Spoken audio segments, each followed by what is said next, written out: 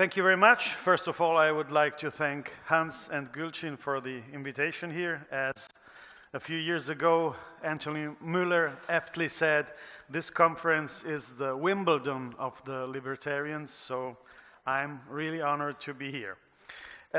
I'll be talking about Italy today, about Italian history, and the theme of my speech is state-making as war-making, so the deep connection between state and war.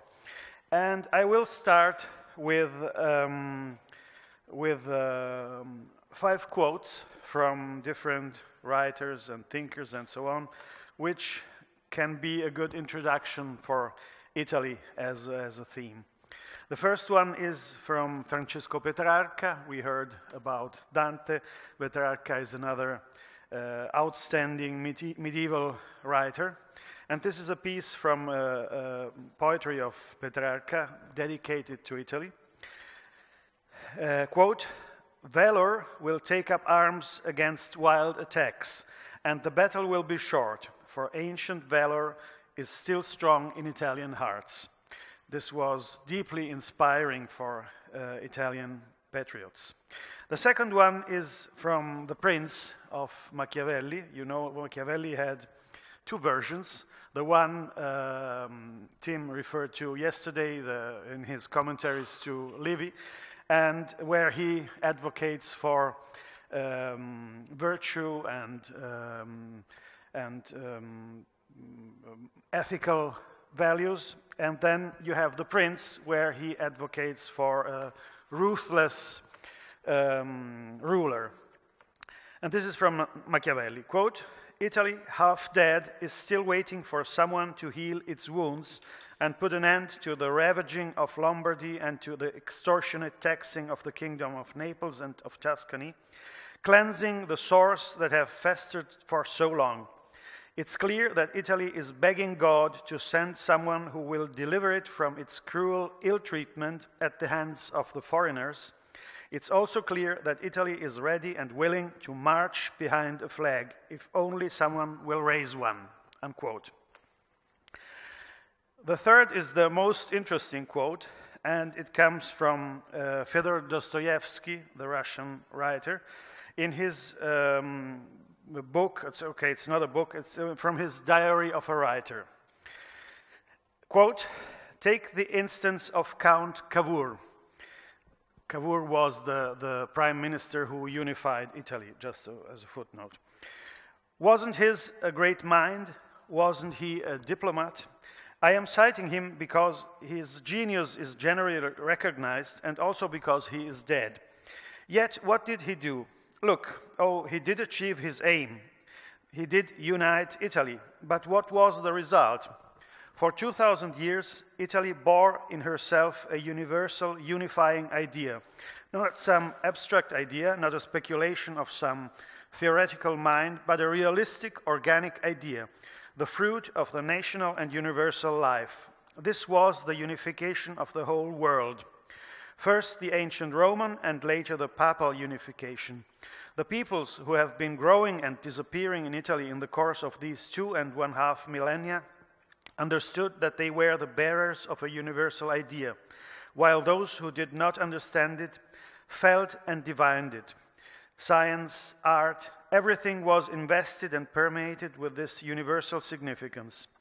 Oh, let us admit that, at length, this universal idea became worn out and wasted there, although hardly so. But what, in the long run, has come in its stead? Upon what can Italy be congratulated? What advantage has she achieved after Count Cavour's diplomacy? There arose a second-rate little kingdom which has lost every kind of universal aspiration, which exchanged it for the most worn-out bourgeois principle, the 30th repetition of this principle since the French Revolution, a kingdom fully content with its unity, which means nothing, a mechanical, not a spiritual unity. It has not the former universal unity, and on top of that, a kingdom burdened with insolvent indebtedness, and in addition, one specifically content with its own second-ratedness. This is what came of it. Such was Count Cavour's creation, unquote. And then the last two quotes. This is from Prince Metternich, the Austrian general. It's very short. Quote, Italy is a geographical expression, unquote. And the last is from an Italian singer, Giorgio Gaber, who had very deep insights about the Italian character. And the quote is this. I have it from memory. Maybe I'll be a little bit wrong. I'm not proud of being Italian, but luckily or unluckily, I am one. So with these quotations in mind, we'll start my reflections about war and state-making with the case of Italy. Italy, as a place, is the birthplace of militarism. The militarism we have nowadays, with its symbols, acronyms, medals, eagles, and so on, was invented by the ancient Romans. And militarism is still the Roman tradition. It changed during the centuries and millennia, but it's still the same tradition. It is the tradition of what the ancient Romans called imperium. Imperium is the right of the military ruler. It is an absolute right. It is the right to decide about life and death of the subjects. It is the right of conquest. And you cannot but think of Oppenheimer, who was quoted yesterday as well. As you know, Oppenheimer distinguished between two systems of social life. What he called the economic means, which is producing and exchanging goods on a voluntary basis, on the basis of contracts, and the political means. The political means is forced appropriation of other people's goods by violence or fraud. And the Roman Empire is the big example of the political means made as a system. Rome lived on the exploitation of other countries, of wars of conquest for a long time, and once it became impossible to conquer other people, they had to start a war against their own citizens. The works of Rostovtsev are probably the best ones in describing the fiscal collapse of the Roman Empire. And my personal interpretation is that this is the time when Italians were born. So until Italians were ancient Romans, they belonged to this great military, republican, and later imperial enterprise of conquering other people and making and grabbing their wealth. The phrase from Virgil, "Tu Romane populos imperio dominare memento," is the idea. So the imperium, the military might, is the way to be the rulers of the world. Once this ended, and once the Roman citizens began to be exploited by the taxes of the empire, typically during the 3rd century after Christ and in the later centuries, there was established a deep divide between the state and the citizens. And this is, in my opinion, the birthplace of Italy. Italians don't like the state.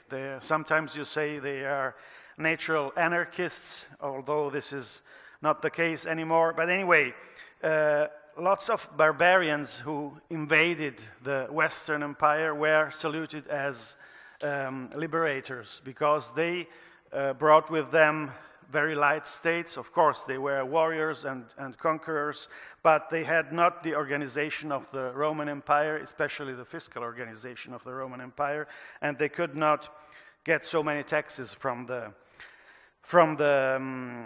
citizens. After the so-called Dark Ages and the period of the first Middle Age, Italy experienced what Peter Schwarz was referring to, an incredible flourishing of arts, of building, of wealth. Banking was invented in Italy.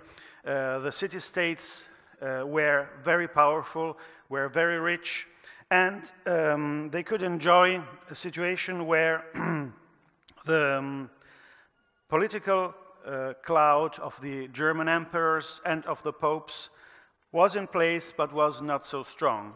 Italians won very important battles against the German emperors. The most important one, which is always cited, is the Battle of Legnano against the Emperor Frederick Barbarossa.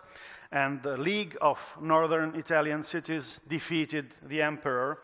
And the independence of city-states, the different laws, different rules, is maybe one of the best examples of spontaneous order, of an anarchist society. Not exactly what we would like as a private law society, but it was pretty close. The situation of Italy and the wealth of the Italians attracted, of course, foreigners. And starting from the late 15th and early 16th century, Italy became territory of conquest for the Spanish, for the French, and later for the Austrians. Italians didn't really care about this.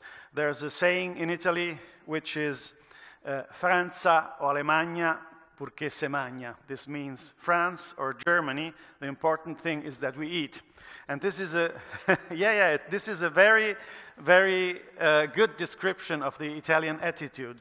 Italians don't care who the ruler is, and the ruler is someone who is very far away. He may be French, maybe Spanish. That makes no difference. The important thing is that their private life is a good life. And there was a famous expert on Italian literature in the 19th century, Francesco De Santis, who criticized this Italian attitude.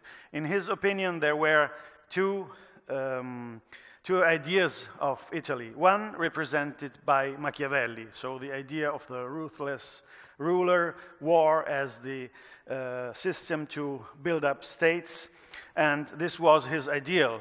We will speak of it later. The other one is another historian who is not so famous as Machiavelli, but in my opinion who was the best interpreter of the Italian attitude towards life and social life, who was Francesco Guicciardini. And in his book, The Remembrances, it's a book of short pieces where he remembers his life as a diplomat. He was a high-ranking diplomat of Florence, and he said Italians look after their own business, we would say in English. In Italian it's the particolare suo. We have also a very vulgar expression to say this, but anyway, I won't mention it here. But this is a typical attitude of Italians. So I mind my own business. I don't care about the state. I don't care about the others. So there's a lack of solidarity, a lack of unity between Italians. But this is a very intelligent description of Italians. Notwithstanding the fact that Italy had been conquered by foreign powers, the flourishing in arts, in literature, in architecture continued. Everyone who has visited Italy has it before his eyes. We have wonderful churches, palaces, works of art. Even after the French stole them and brought them to Paris, we still have an amount of works of art which is incredible. And the idea of Italy as a concept began to be gathered around a cultural unity. So the first ones during the 18th century, speaking of Italy as an idea, were especially writers. I can quote Alfieri, Vittorio Alfieri. He was a writer of tragedies for the theater, and the very famous Ugo Foscolo, who was a poet. And the idea was that there was some kind of cultural unity of Italians. Of course, at that time, this was no more than an illusion. The little elite who were who had the capacity of reading Dante, Petrarca, and understanding Italian, they were just a few. The majority of the Italians spoke dialect, never read anything, and couldn't even conceive the idea of Italy as a cultural unity. Anyway, the idea became stronger and stronger, but the problem is most of these writers were deeply connected with classical culture. So instead of going to the liberal tradition, which was starting in England, in the United States. So the idea of a minimal state, of freedom, of personal freedom, they went back to the classical writers who saw freedom, political freedom, as the freedom to be part of a political community. And so they tried, and the idea was to bring back the idea of ancient Rome and of ancient Greek cities to Italy, which was, of course, completely impossible. And ancient writers always celebrated war and violence as a way of establishing political power. This became particularly important with the Napoleonic conquests of Italy. Napoleon changed the political geography of Italy completely because he established different republics and independent states in Italy. And for the first time, Italians got the idea that they could be involved in politics and that they could build their own state. Napoleon hadn't really an interest to build an independent Italian state. He wanted satellite countries which would be buffer states around France. But anyway, his public proclamations, especially during the first time when he still was consul and not emperor, were along these lines. And he stirred interest among Italians for this kind of new idea of politics. What is very interesting, Napoleon gave the beginning also to another, let's say, political movement that was very important during the 19th century, which is the wars of resistance against Napoleonic invasions. In Italy, you had something similar or comparable to the resistance against Napoleon in Spain, although not as a national movement. But what is very important is, especially in the south of Italy, the king recruited criminals to fight against Napoleon. And this may be the birth of the mafia and of the criminal organizations in southern Italy. Since Napoleon wasn't able to keep in check the territory, and since the king had been ousted of his territories, the only way of establishing a kind of control on the territory and on the citizens were an alliance with criminals, with the so-called banditi. And they were the ones who fought, even with great success, against the French soldiers. Very famous criminals were promoted to generals of the army, and the very strict connection between state power and organized criminality began during these years. During the beginning of the 19th century, there were attempts at revolutions, attempts to build a unified state. The main idea, which came from two very prominent persons in the Italian unification, the so-called Risorgimento, the new birth of Italy, namely Mazzini and Garibaldi, was to build a national character, because they all knew that there was no national character of the Italians, and especially they knew that Italians didn't have a big interest in unified Italy, especially in the south. So the idea was to build Italy by means of a war, of blood, of, they always said, the baptism of fire and blood. This was the idea. So the idea was to build a warlike nation, although Italians never had been warlike and very fond of war, and to achieve unification of Italy by means of war. It's significant that Germans did the same a few years after Italy, because the idea was the same, to achieve unity through a war, in this case against France. For the Italians, it was Austria. In fact, unification of Italy was not an achievement of a warlike nation. Italian armies did not so well during the wars of unification. Who was the real maker of Italy was Camillo Cavour. It's interesting to note he had a French surname and his first language was French.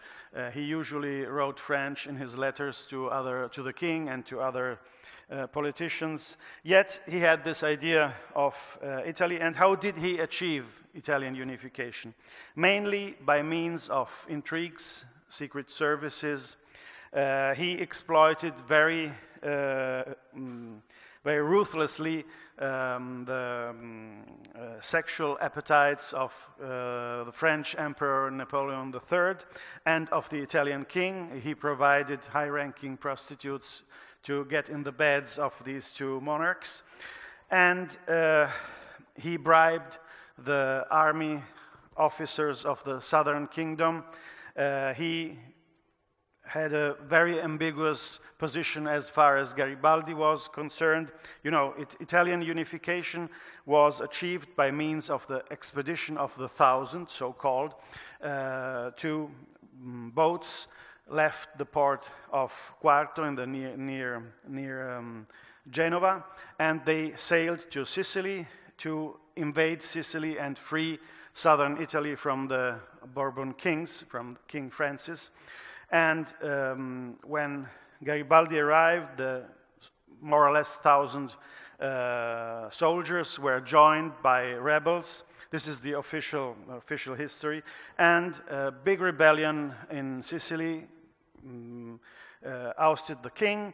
Then he passed over to the mainland Italy and was joined by the army of Piedmont, of the king of Sardinia and Piedmont. And they achieved unification of Italy, and Garibaldi and the king were described as sort of brothers in this venture of unifying Italy. In fact, it was also a thing of secret service, of British financing to the whole enterprise. And most important, Garibaldi could achieve this result only by an alliance with the local criminal organization, the mafia. Otherwise, he couldn't have done it. It is very interesting that the ship where the whole accounting of the expedition of the 1,000 soldiers of Garibaldi, the ship was called Hercules, and commanded by a young Italian writer, Ippolito Nievo, who was only 30 years old. The ship disappeared with all the documents. No corpses were found, nothing was found at all of the ship, and this made impossible to see how the money had been spent, who paid the money, because probably it came from Britain, who had an interest of building up power against the French in the Mediterranean.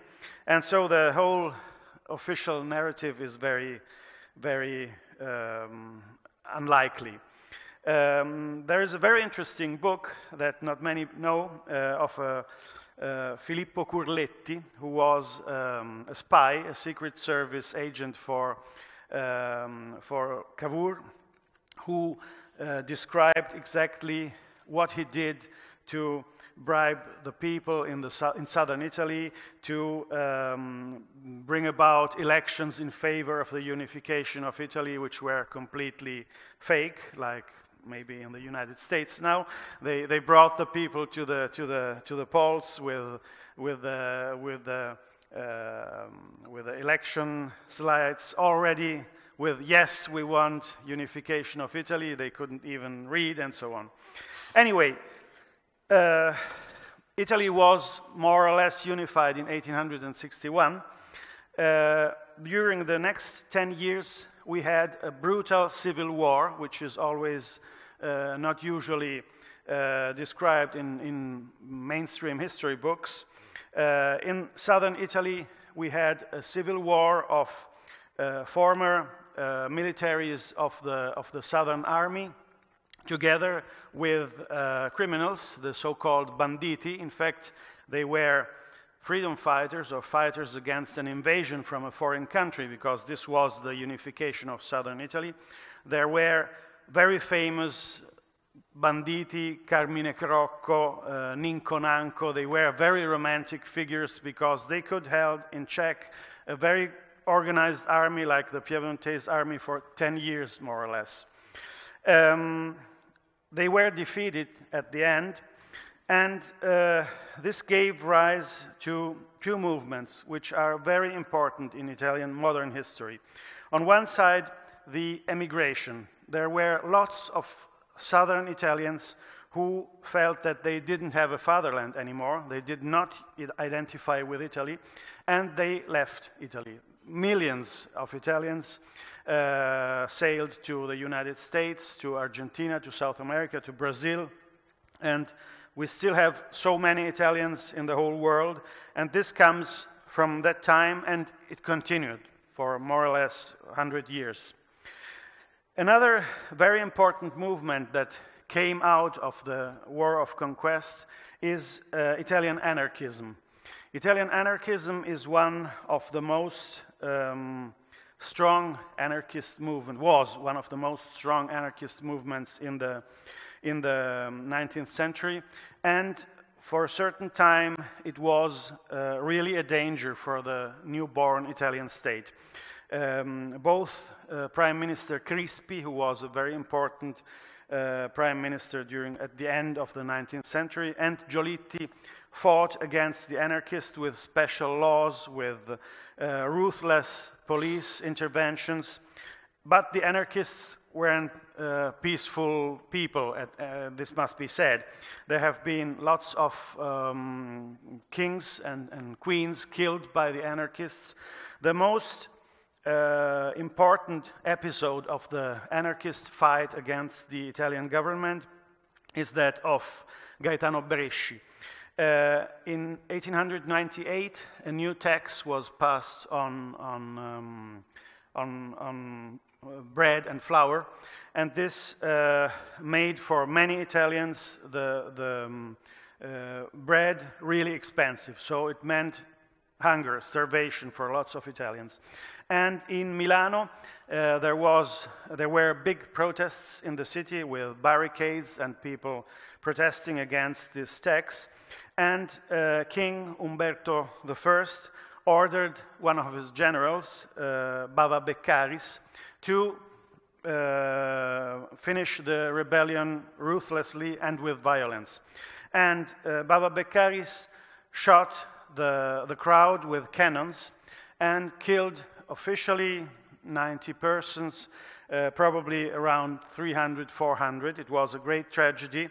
And not happy of that, the king awarded the general with a medal for his brave and outstanding results during the rebellion in Milano. And this stirred the reactions of the anarchists, especially of one Gaetano Bresci. He was one of the many Italians who went to the United States to escape the Italian state. He was living in the same city where later very famous anarchists Sacco and Vanzetti were living. It was a sort of anarchist enclosure in the United States. He went back to Italy with the idea to shoot the king. And in fact, on July 1900, he shot the king in Monza, and Umberto I died of this. Berisci was very successfully defended by a great anarchist lawyer, whom I admire very much, Francesco Saverio Merlino, and he was incredibly condemned to life, and not to lifelong sentence, and not hanged, what would have been the natural thing. Of course, he was killed in jail a few years after. But anyway, anarchists were a strong force at the beginning of the 20th century in Italy, and the polarization of Italian politics at the beginning of the 19th century were along two lines. On one side, anarchists and socialists. At that time, they were still allied, although there had been a big divide between anarchists and socialists, because anarchists didn't believe in the state, and socialists, of course, believed in the state as a means of acquiring the control of the means of production. On the other side, nationalists, and of course Catholics, who were a little bit outside the Italian politics, because the conquest of Rome by the Italian state in 1870 created a big divide between the Pope and the Italian state. But yet there was let's say, a bourgeois alliance of liberals, of some Catholics who called the shots in Italy. On the other side were the revolutionaries, the anarchists, the socialists, and so on. In this political situation, there arose a very important political movement, which is not often mentioned, and which is really the birthplace of fascism, which is nationalism. You can cite as very important persons of nationalism Gabriele D'Annunzio, the poet, the futurists, so Marinetti, the movement of the futurism, and they wanted to establish the same thing that was the ideal of the Risorgimento. They wanted to establish a strong country with a strong army, and possibly to achieve military victories. In 1915, this movement was the movement behind the interventionism of Italy in World War I. Italy had an alliance with Germany and Austria, and according to the treaty, Italy was entitled to remain neutral during World War I, which was the idea of Giolitti. He was a liberal prime minister. He was well aware that Italy hadn't the possibility to join the war, and he wanted to keep Italy out of the war. It would have been a very intelligent course of action, but the nationalists weren't of that idea. They began a very hard and strong campaign in favor of the intervention of Italy in World War I. They were joined by Mussolini, at that time still a socialist, and the Giolitti government fell. He was substituted by another politician, Antonio Salandra, who made a secret treaty with Great Britain and France in order to get Italy into World War I, and he presented the treaty as a fait accompli to the parliament and to the king. The majority of the members of parliament went to Giolitti and pledged their assistance to him in order to reverse the treaty, but Giolitti was afraid of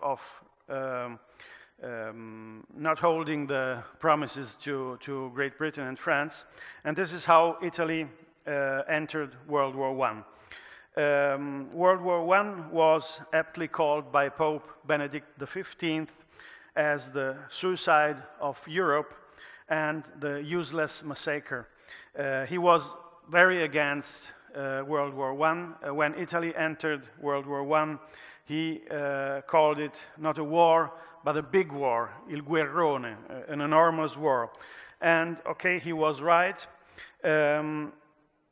Starting with World War I, as in many countries, Italy changed completely.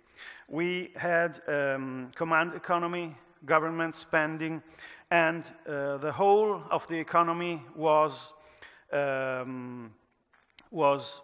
used for the interests of the state. So the beginning of big state in Italy is the beginning of, connected with World War I. So since that time, in my opinion, fascism was born.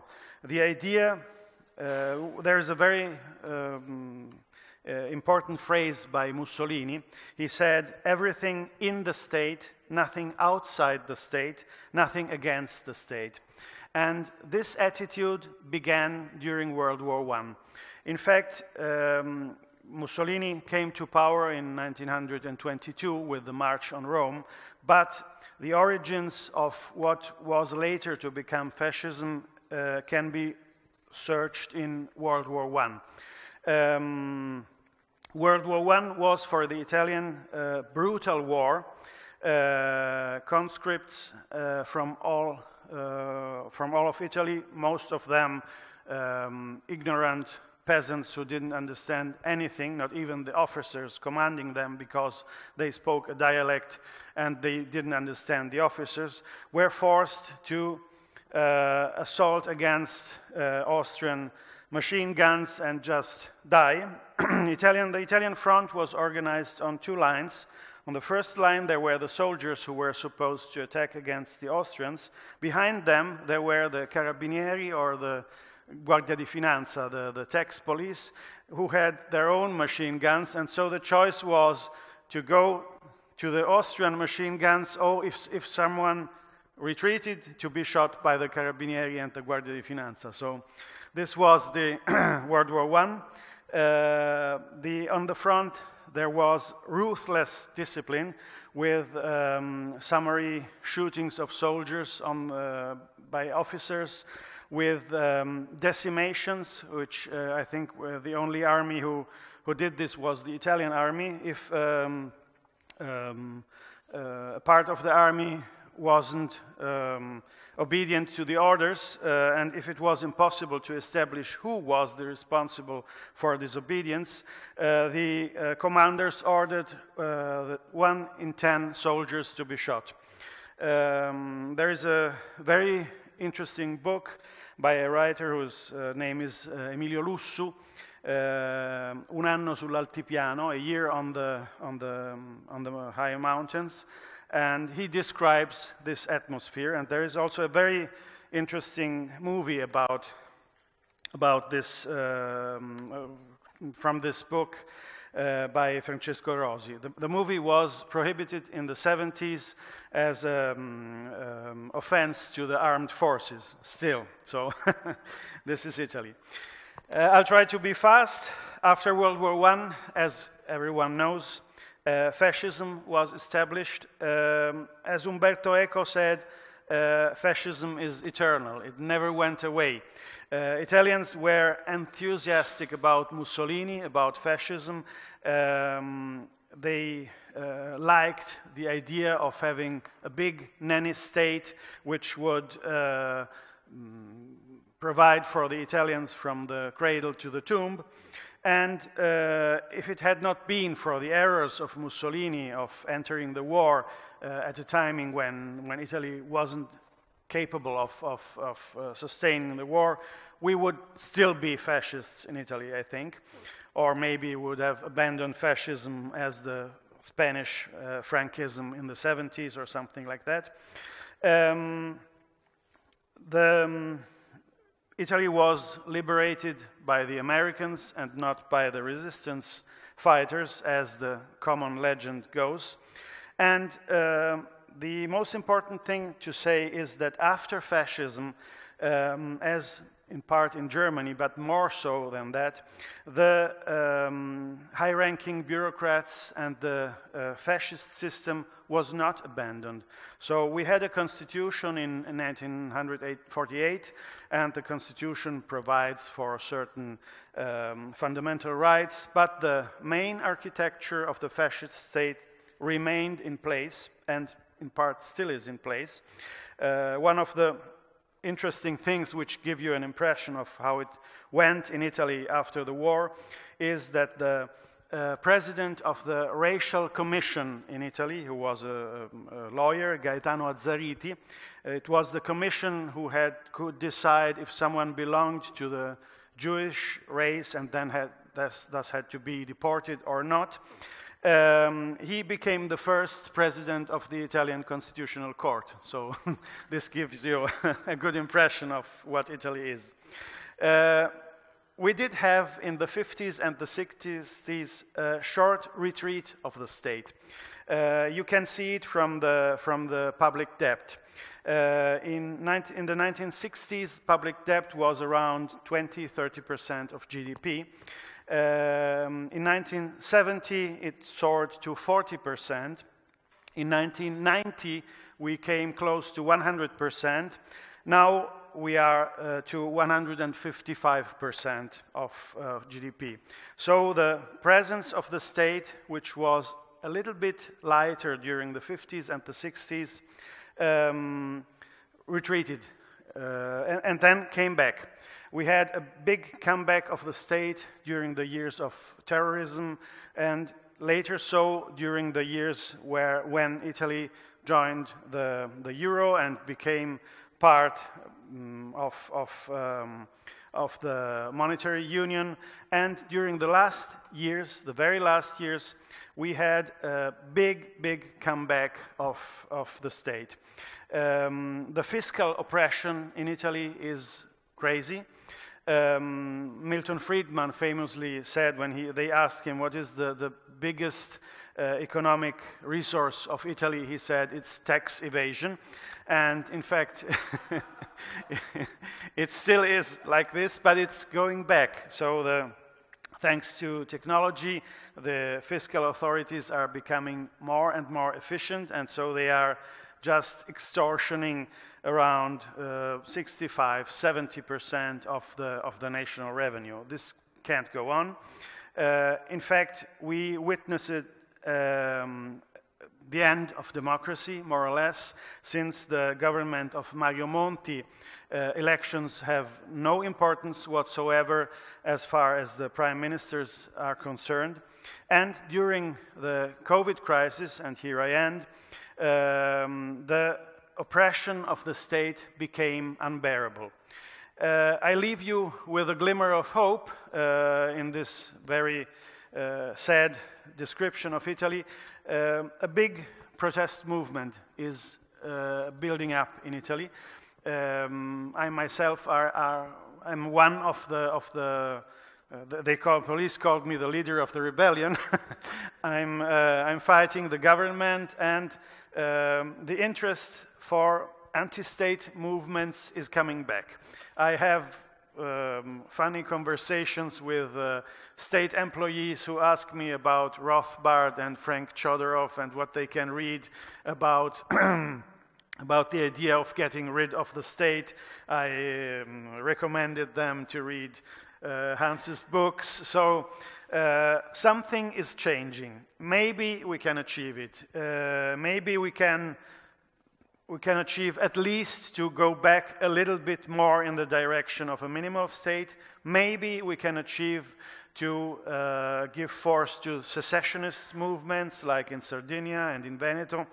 If not, we will be in a statist nightmare, which was the dream of the fascists, and which will be, unluckily, the end of my country. I thank you very much for your attention.